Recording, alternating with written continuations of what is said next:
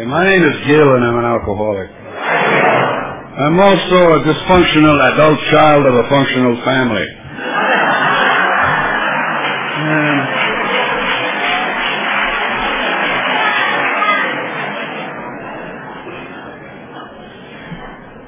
This is it. This is Saturday Morning Live. Brought to you from the floor of the beautiful Yosemite Valley. And it means to me that the world is in session, and we are in attendance, and we have a right to membership and a right to vote, and we are here on the... They're not going to ask us to vote. But we're right here, on the floor. I mean, sitting or standing, not on the floor the way it used to be.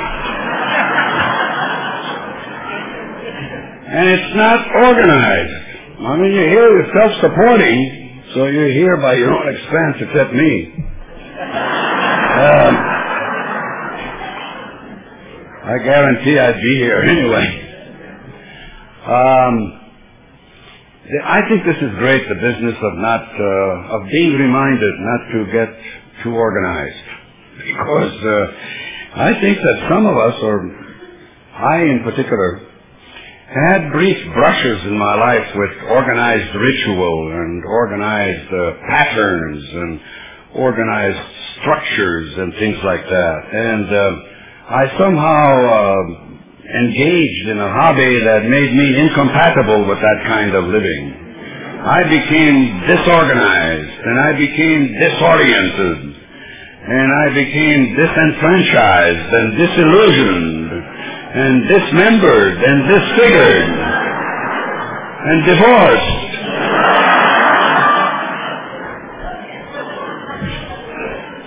So I don't think that agreed with me, at least not in conjunction with the way my life was before I came to this program and this fellowship. I'm going to take my jacket off. Now that you know that I have a gray suit, not only that, I have a vest, but I didn't bring it. Well, I come from part of California where symbolism, at least symbolism of sophistication, of pseudo-sophistication, is kind of important. We have, I ride the bus, the Golden Gate Transit bus, and people have three-piece suits on there. I mean, people, both sexes have three-piece suits on the bus. And that's all right. That's not a bad symbol, But there are other symbols. If you're, a new resident in Marin County, it'll be expected that in not too long a time, you will have in your driveway an orgasmic BMW and an erectile Cherokee Jeep or Cherokee Chief Quadramatic, if you please. That means 4 on the floor. Now that's pretty symbolic. And it's easy for me to talk about that now because all I've got in regards to those things is nostalgia. Sometimes I hesitate to admit that because I read somewhere it was a symptom of impotence.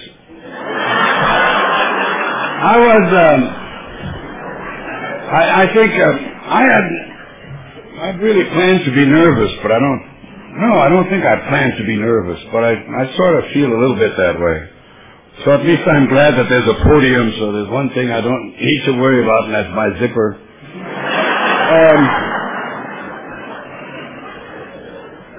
If it ever breaks, it's because it's defective, I'll tell you that.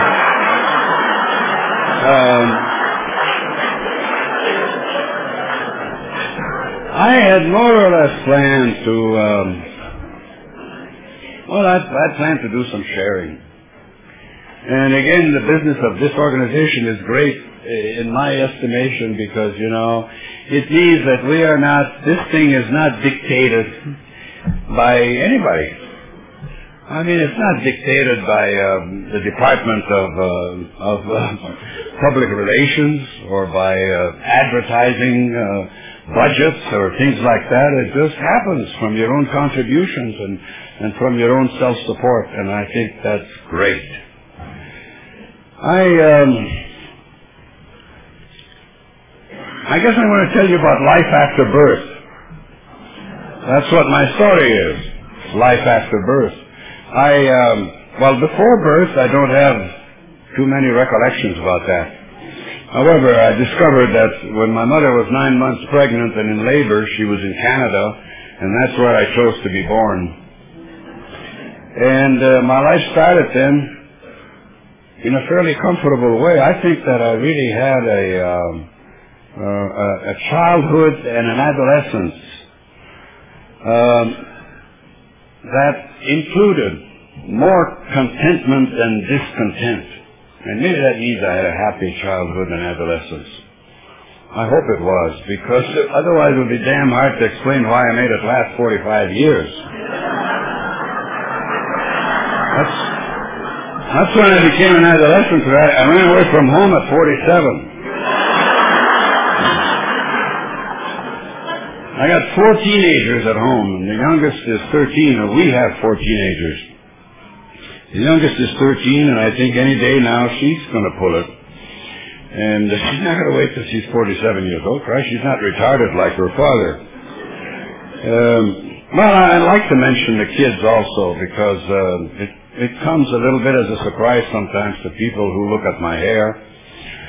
What I need to say about that, though, is that the whole process of having had 4 children in my late decades has more to do and gravitates a lot more around high fidelity than high frequency.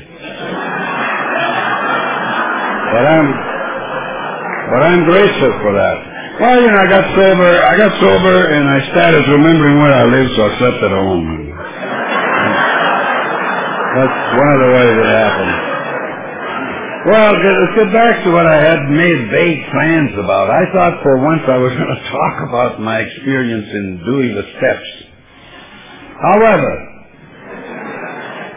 I hope to refer to some, because that's what this program is about. And so far I've been talking about traditions and the parts of it that I like in them.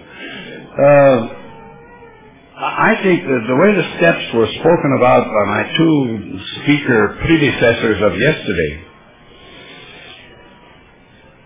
that way was so inspiring and so educational for me that anything I might say along those lines may not be meant to do this and may not be interpreted that way, but for me would be some form of competition.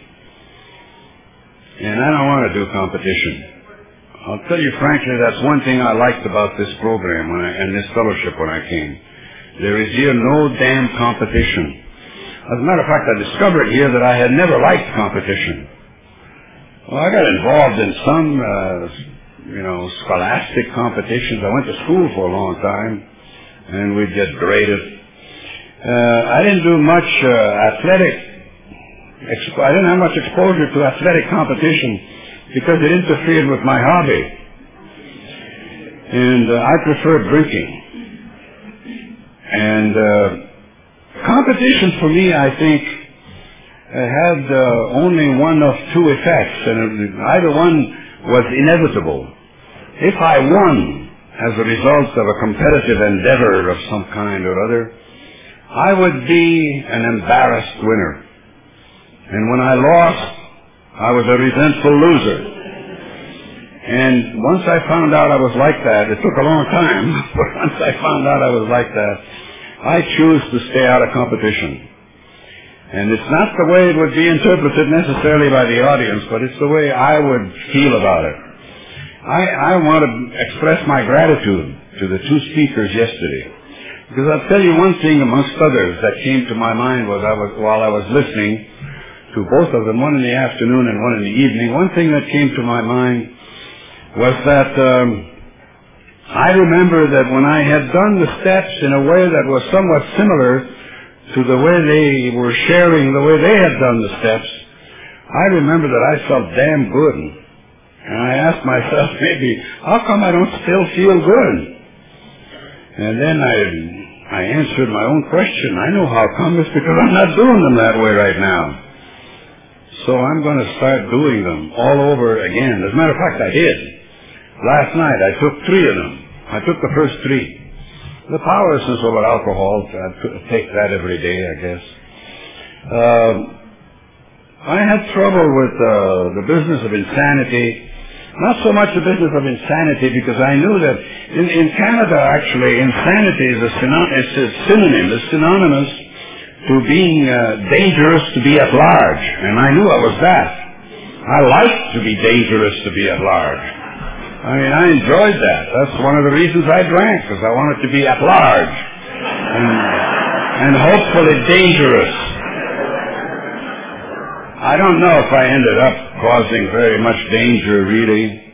I thought sometimes if I got drunk when I was angry, I would end up at least appearing dangerous. But then I discovered that along with being angry, I was also chicken, so it was not very dangerous. I had mixtures of things, you know. I had a low self-esteem, but it was combined with a high sense of self-importance. And my low self-esteem was like a wound that I carried with me.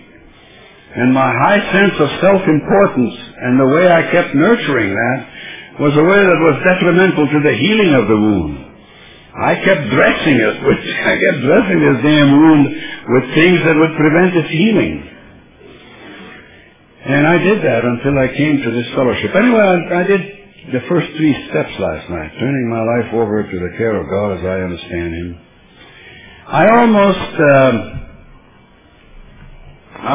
did the 9th step. It has to do with making amends. In the middle of the night, I woke up a few times, and the amends that I would have had to make to the person that I thought I might have offended in one way or another was to my wife, and she was sleeping. And I didn't think that was appropriate, because it says except to do so would injure them or others. It would injure her to wake her up and tell her, you know, I want to tell you I was wrong. In the first place, she would have also said, maybe that's why I didn't do it. She would have also said, so what's new? So, anyway,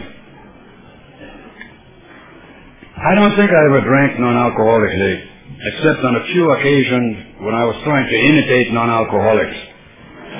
And I don't know why I ever had a desire to imitate non-alcoholics, because I don't put them down, really. But what I see in non-alcoholic drinking, I like to describe as naive drinking. And if you're pseudo-sophisticated, you know, naivete is not very appealing. So I never wanted to do that kind of drinking. I suppose that I did in some sort of imitation because there was some external factor, such as a higher power, like my first wife, who was around. And before that, my mother was a higher power. I don't know if there was any alcoholism in my family except with one brother, and the reason I know he was because he told me. And he had the temerity to get sober 3 years before I did. So I went on for 3 years fearing the hell out of him. And he surprised me one day because during those 3 years that he was sober, I borrowed an automobile from him on a visit to my hometown, which is Winnipeg. A lot of people from Winnipeg is, I was going to say well represented. It was well represented last night. But it is representative. We're not in majority, I know that. But anyway, I borrowed a car from my brother and destroyed it. That's one of the things that I did with organizations like driving cars and organized, traffic laws and traffic signs. I totaled cars, and I totaled his. And he was working for a brewery.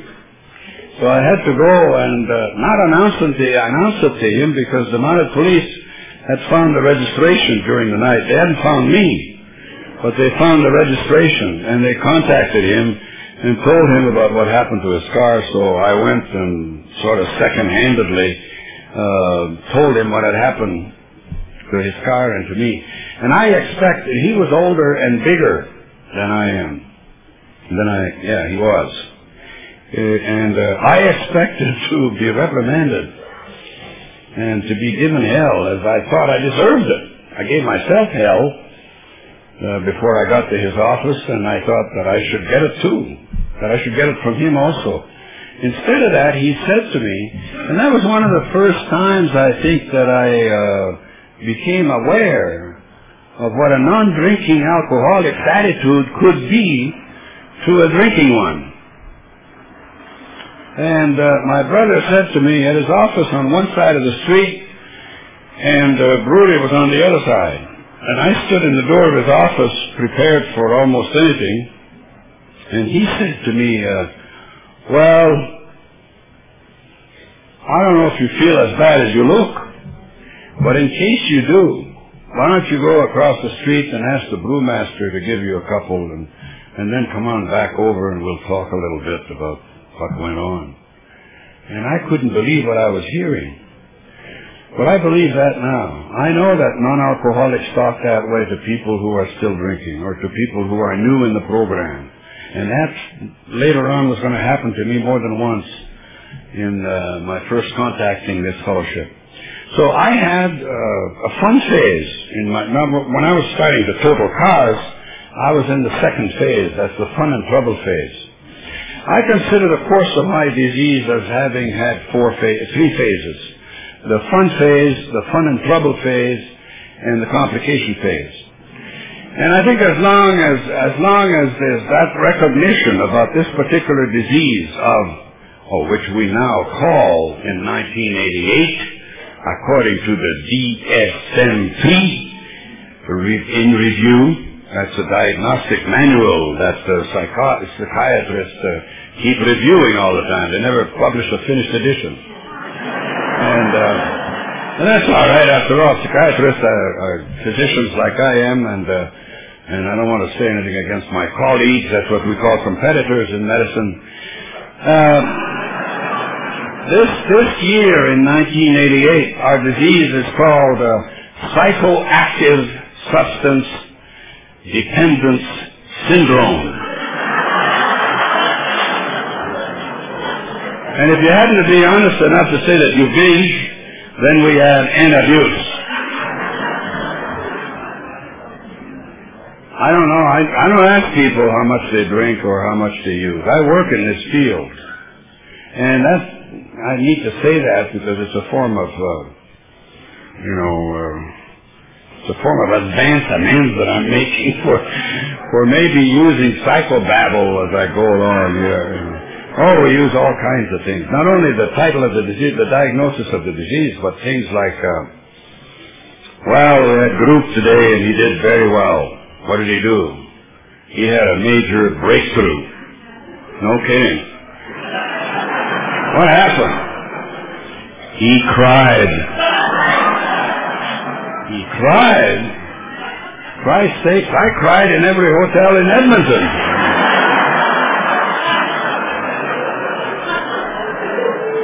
Long before the breakthrough, I'll tell you that.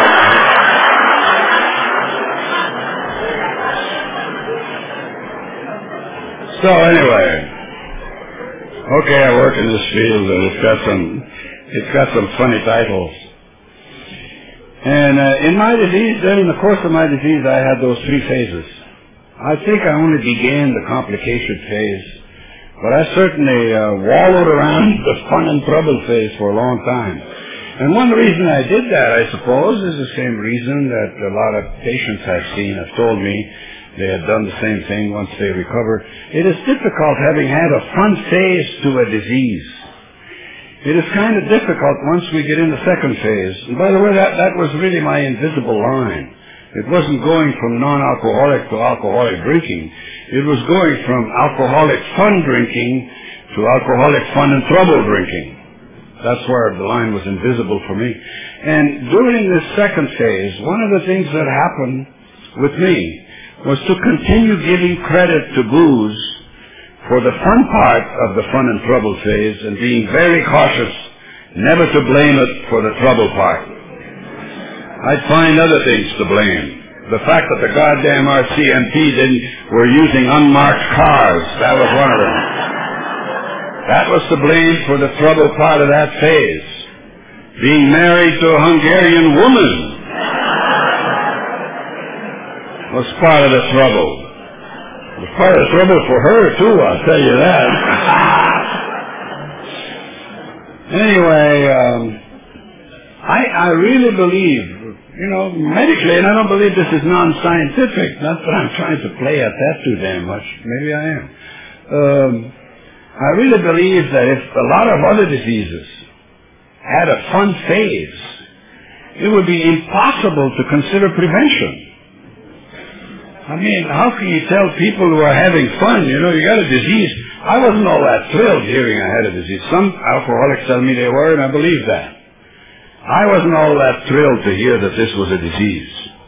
Because I guess because I knew by that time that diseases could have complications, and I was already having mine, but I didn't quite know that. But I liked it when it was a sin, frankly. I liked it when it was not the only sin I liked either. I liked sin in general. And, there's some I can't keep up with, but I liked sin, and I liked when alcoholism was a sin. I accused myself, mostly because I belonged to a religion that included some process called confession.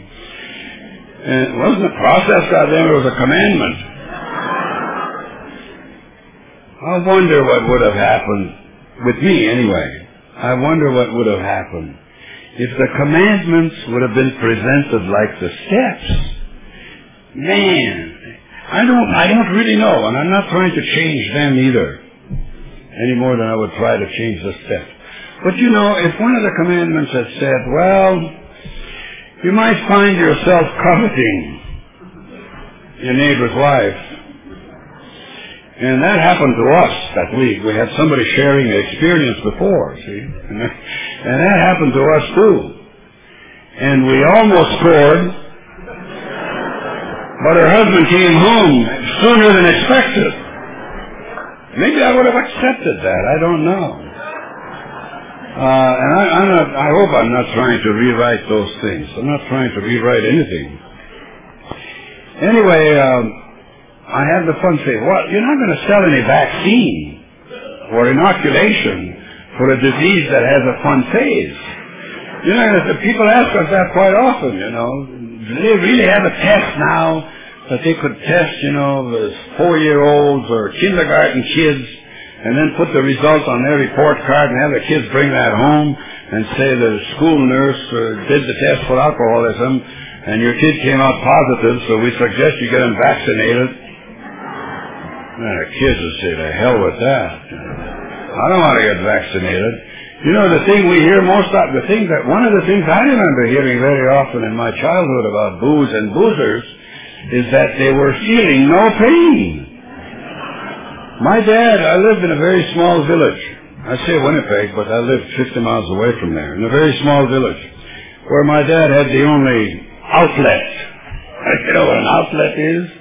In town, and the only place that sold booze. It was only beer, but it was 8, 9, 10% beer. It was okay, believe me. Take my word for it. And,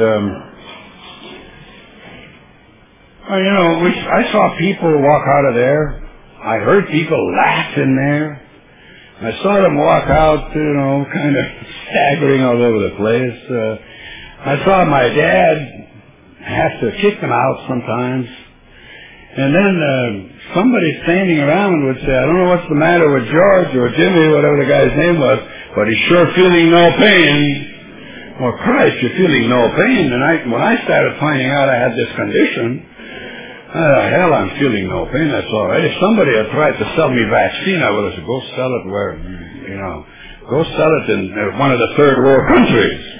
But don't try and sell me a vaccine against a disease that's going to give me a fun phase. And I'm going to try to make it last as long as possible. Well, the one problem with me was that that was the course of my disease, and I could have suspected, but didn't, that the entire course of the disease would not be dissimilar to what an isolated drinking episode was. Because an isolated drinking episode, the course of the disease just means, repeated episodes as time goes by. I was all kinds of things, for instance. I was not necessarily an episodic, although I was at times, because when I was in boarding school, I could only go out one day a month, so I was episodic. But then I spent 3 or 4 months at the outlet, where my father's place was, And there I became a daily drinker, and I didn't have to take refresher courses in the spring to switch from episodic to daily drinker. And then I went to medical school, and in medical school I practiced episodic sobriety because I had to prepare for tests at least twice a year.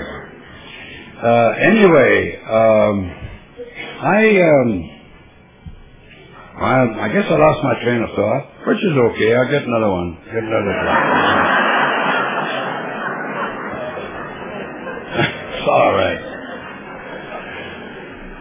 So the isolated drinking episode for me consisted in the getting drunk phase, the being drunk phase, and then the coming off. Well, the coming off is comparable to the complication phase. The being drunk phase for me was kind of a question mark. I was drunk. And I had blackouts. I was glad when I had blackouts.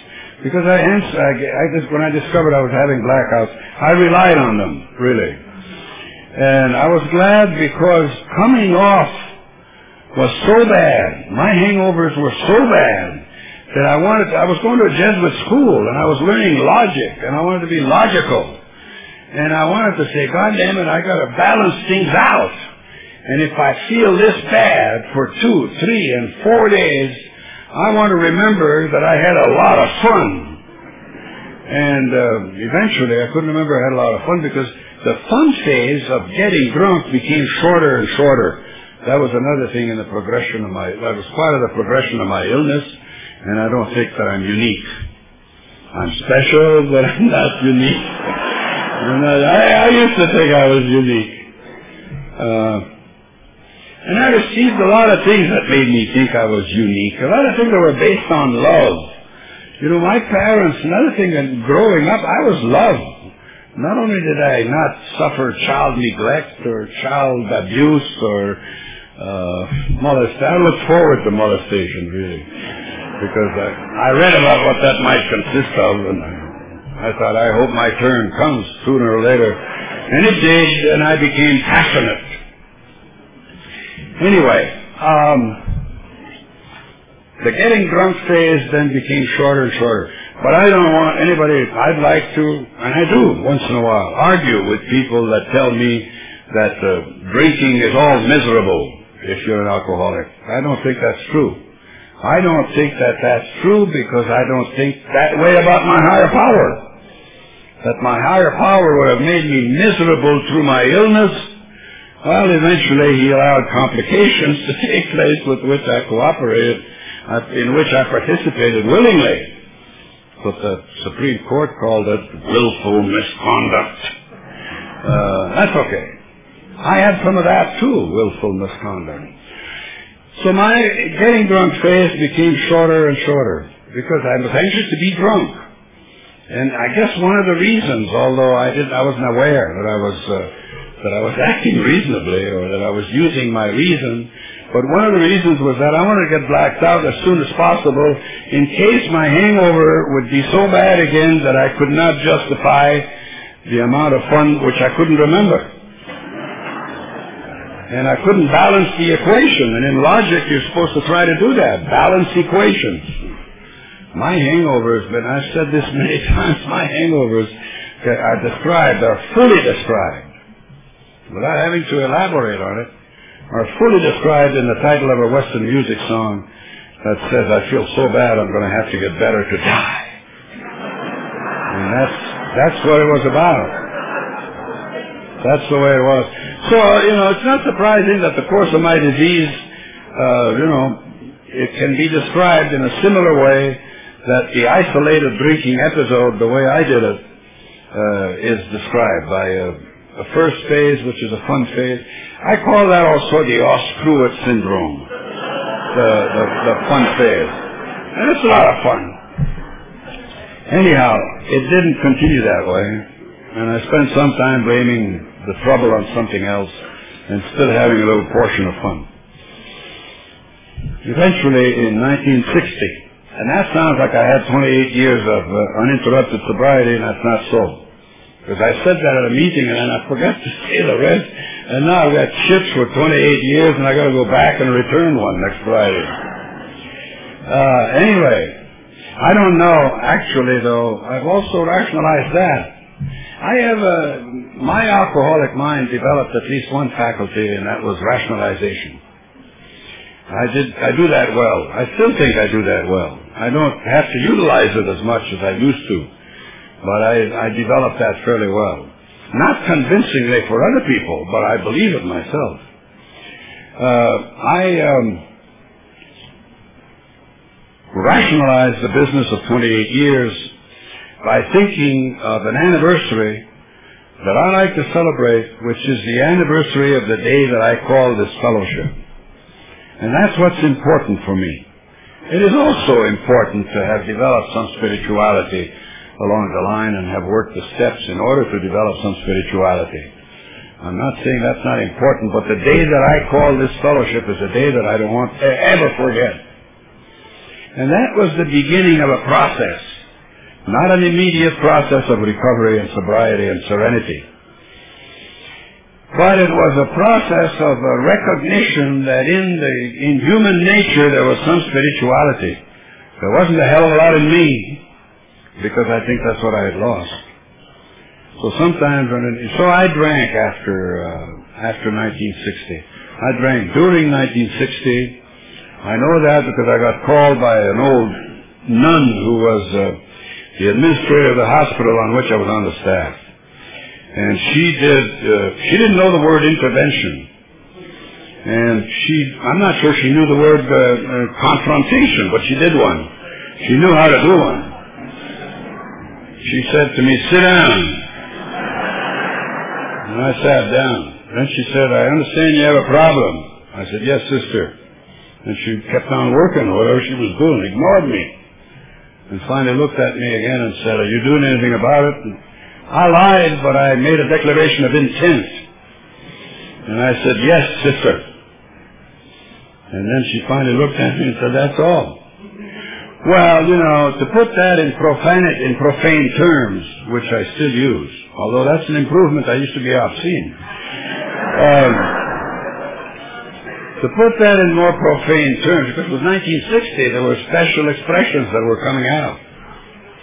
I think what I meant when I said to her, "Yes, sister, I'm doing something about it," was I'm going to start right now putting my shit together. And whatever she said was not in those words, but what it meant to me, I'm not sure I give a damn whether you ever put your shit together, but you're going to quit spreading it around St. Mary's Hospital. And that was a healthy confrontation for me. Well, I finally became so sick that I was going to have to get better to die, and I was in a small apartment in San Francisco, the occupants of which were out of the country, which is how I got to be invited to stay in that apartment. I had lost a lot of social health. Social health has to do with interaction with other people. And I hadn't been scratched off everybody's list, I guess, by mistake. And I used to occasionally get invited around the holiday season. But I found out that at some of these house parties, people used to walk away from me with enthusiasm. They weren't seeking interaction with me. So that I think partly because those two girls were leaving town, I met them when they were on their way to the airport to give me the key to their apartment, and I went and stayed there. Matter of fact, they told me I looked tired. And I found out afterwards that there was an expression that said I was sick and tired. So I moved in there and stayed there for 3 days, and there was booze in there. These girls entertained, and I didn't drink. And I kept asking God what to do. But I didn't do that in the form of a prayer, like it says in Step 11. I kept saying, "Jesus Christ, what am I going to do?"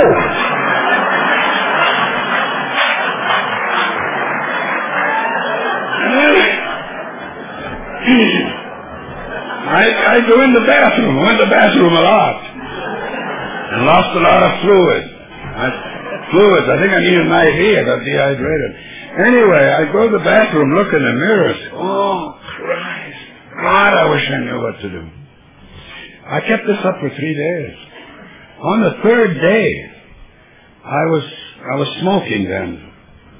but not when I was too sick to die, because I couldn't smoke then.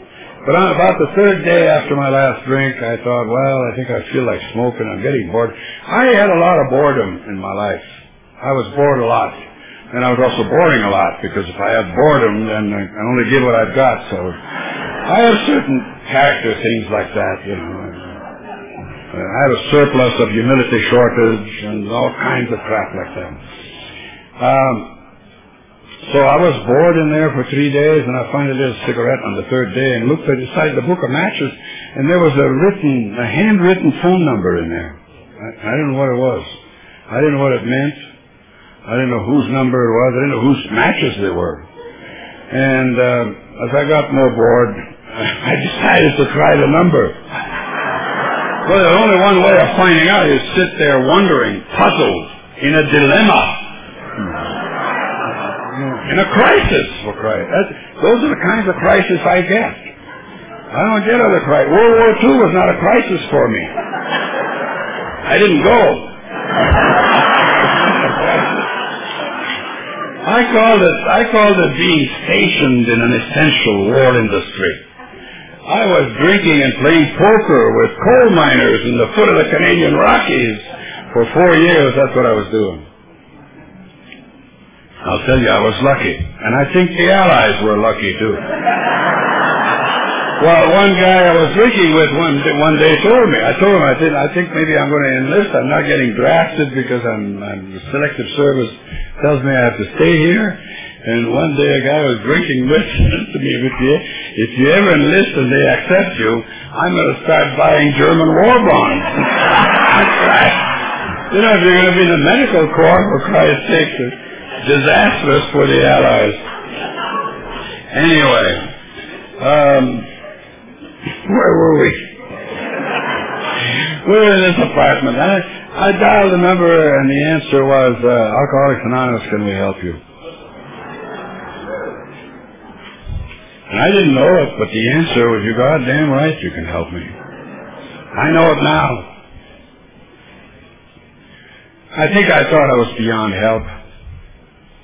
I think I was mistaking helplessness with hopelessness and a bunch of stuff like that. I can't remember how I was thinking or exactly what I was thinking. But I remember what happened. What happened was I kept repeating to this guy on the phone who had been sober 23 years. And he never told me that. I got to know him well for the following 2 or 3 years, but it was told to me by somebody else who knew him better. And he never told me he'd been sober 23 years, but he had been on the day of that telephone call. And I kept repeating to him, I haven't had a drink for 3 days.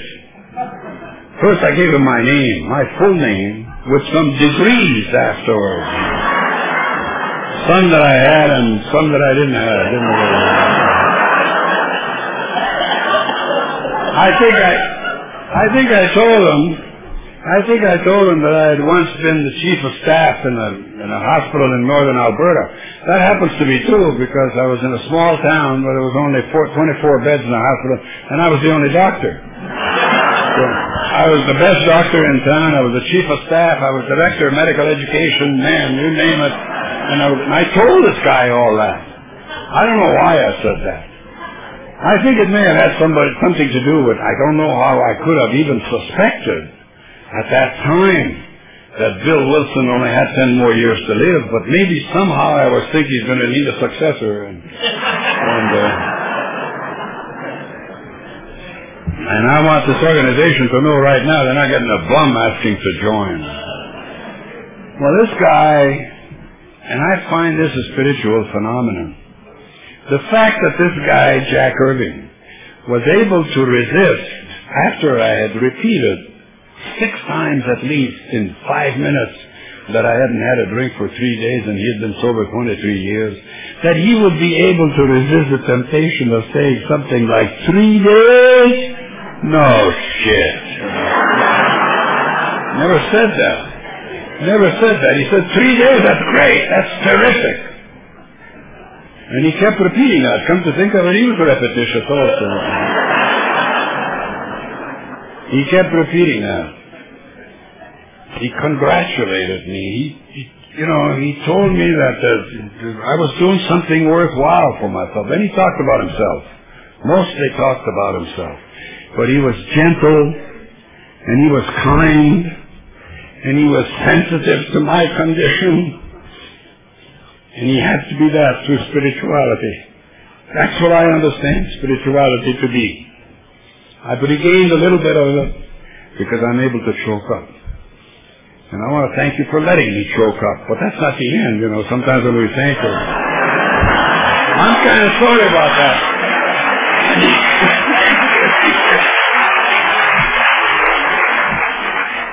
I'm kind of sorry about that because I realize that in this kind of interaction, where there's a speaker and an audience, it is something of a tacit contract between the audience and the speaker.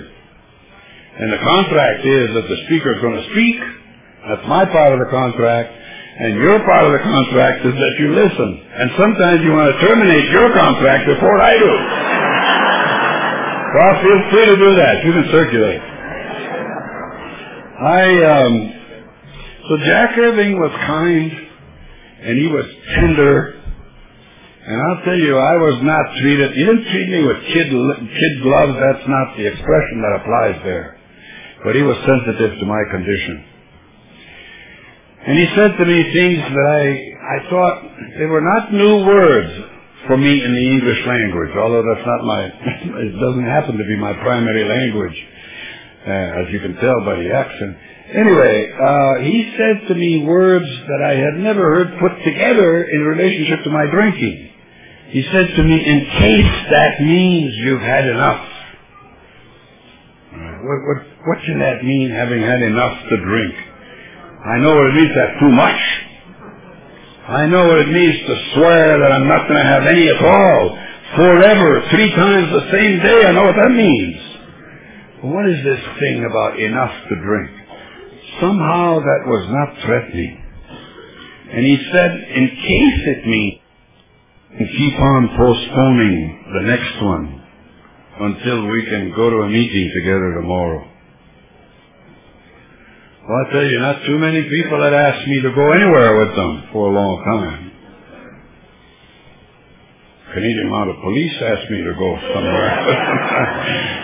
California Highway Patrol. And, they talk about this age of communication, for Christ's sakes. Communication existed long before 1980. And it was well organized, at least between those two police departments. Anyway, Jack Irving was kind and he was considerate. And I think that's possibly why I ended up responding. Maybe not immediately, but I ended up responding. At the first meeting the next day, somebody said to me, this thing, I was the only newcomer. They told me I was the only most important person in the room, and I thought, what's new?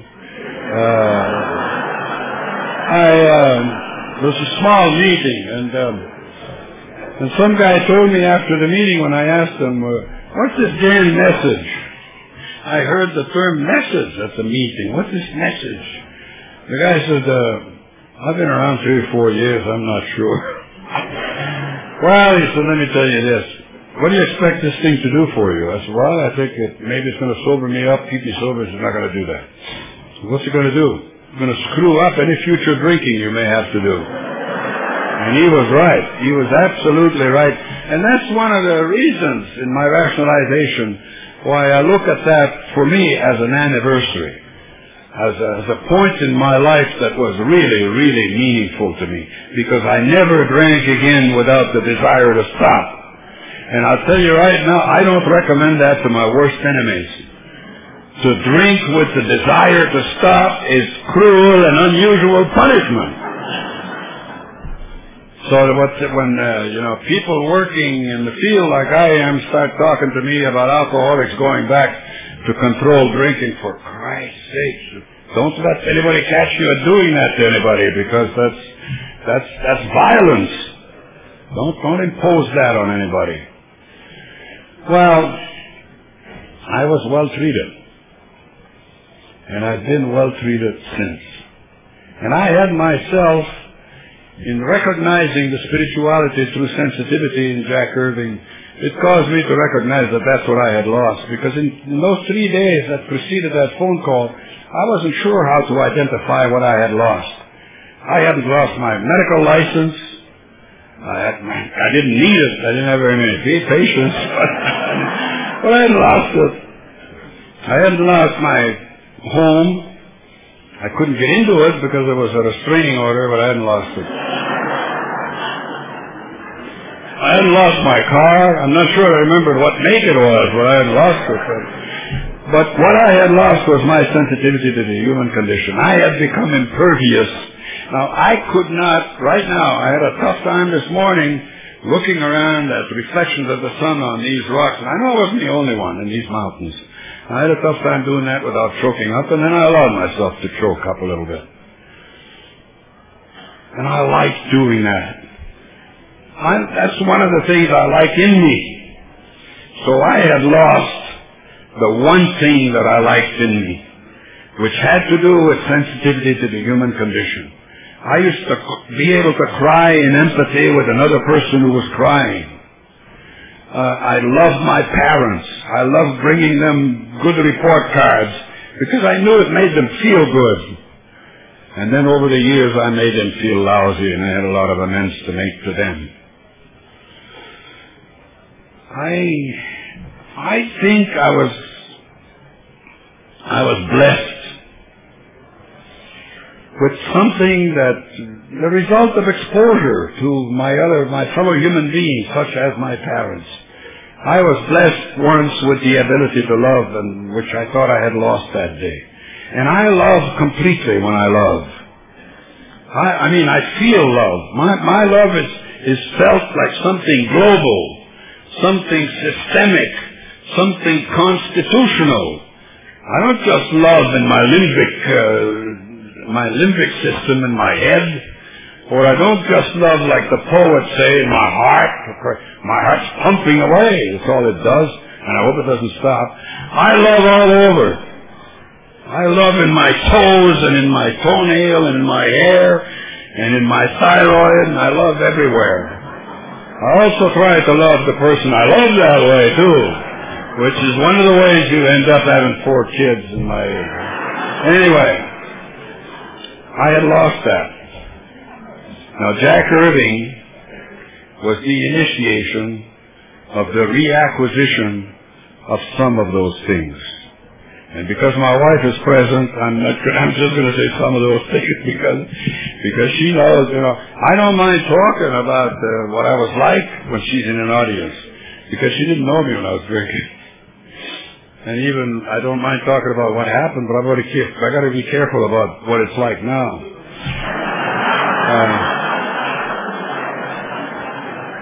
Well, what it's like now is that I know I have regained the ability to do that. I'm not sure I put it in practice as well as I'd like to. But I practice these steps, I practice these principles. I want to say one thing about blessing, and I'm stealing it. I'm not stealing it. Christ, he quotes me. I walked in a place one night when he was speaking, and he was quoting me. And then I thought, well, I'm going to that gives me a license to quote him. His name, and I'm not trying to compare myself to him, his name is Tom W. And Tom W. told us at a recent meeting in Mill Valley, well, within the past 6 months anyway, told us that he had attended a seminar of ecclesiastical people, and there was a rabbi who was on the agenda, the program, the seminar on the 3rd day. And the rabbi had talked for whatever length of time on the official presentation, and then there was a time left for questions and answers. The rabbi had used the term blessing several times in his talk, and during the questions and answer period, somebody asked him if he'd like to elaborate on his interpretation and his meaning, or the biblical meaning of the word blessing. And then the rabbi went on to say that it would be no surprise to anybody that he would refer to Genesis because of the religion that they knew he belonged to and adhered to. So he said that in recapitulating Genesis, that the first day God created part of the universe, and looked over his work in the evening and said, "This is good." And the second day did the same thing. Looked over and said, "This is good." And repeated that each day for 5 days. And it was thought that on the 6th day, when he created, people like you and me, he also looked over his work for that day, and it was thought for centuries, apparently, until just a few decades ago when new scrolls were discovered, it was thought that he had said the same thing, "This is good." But since then, some of the text has been reinterpreted, and apparently the Hebrew word that he said on the 6th day is one that is very close phonetically to the word good in Hebrew, but does not mean exactly that. What it means is this is incomplete. And then the rabbi said, whenever you are in a momentary experience of feeling good and feeling warm and feeling sensitive and feeling spiritual, you are feeling complete. And that is a blessing. And I want to tell you right now that on the 13th of November, at this moment, you have been partly responsible or fully responsible for providing me with a feeling of warmth, a feeling of understanding, and this fellowship and program has also, and a feeling of sensitivity and spirituality. And I want to thank you for the blessing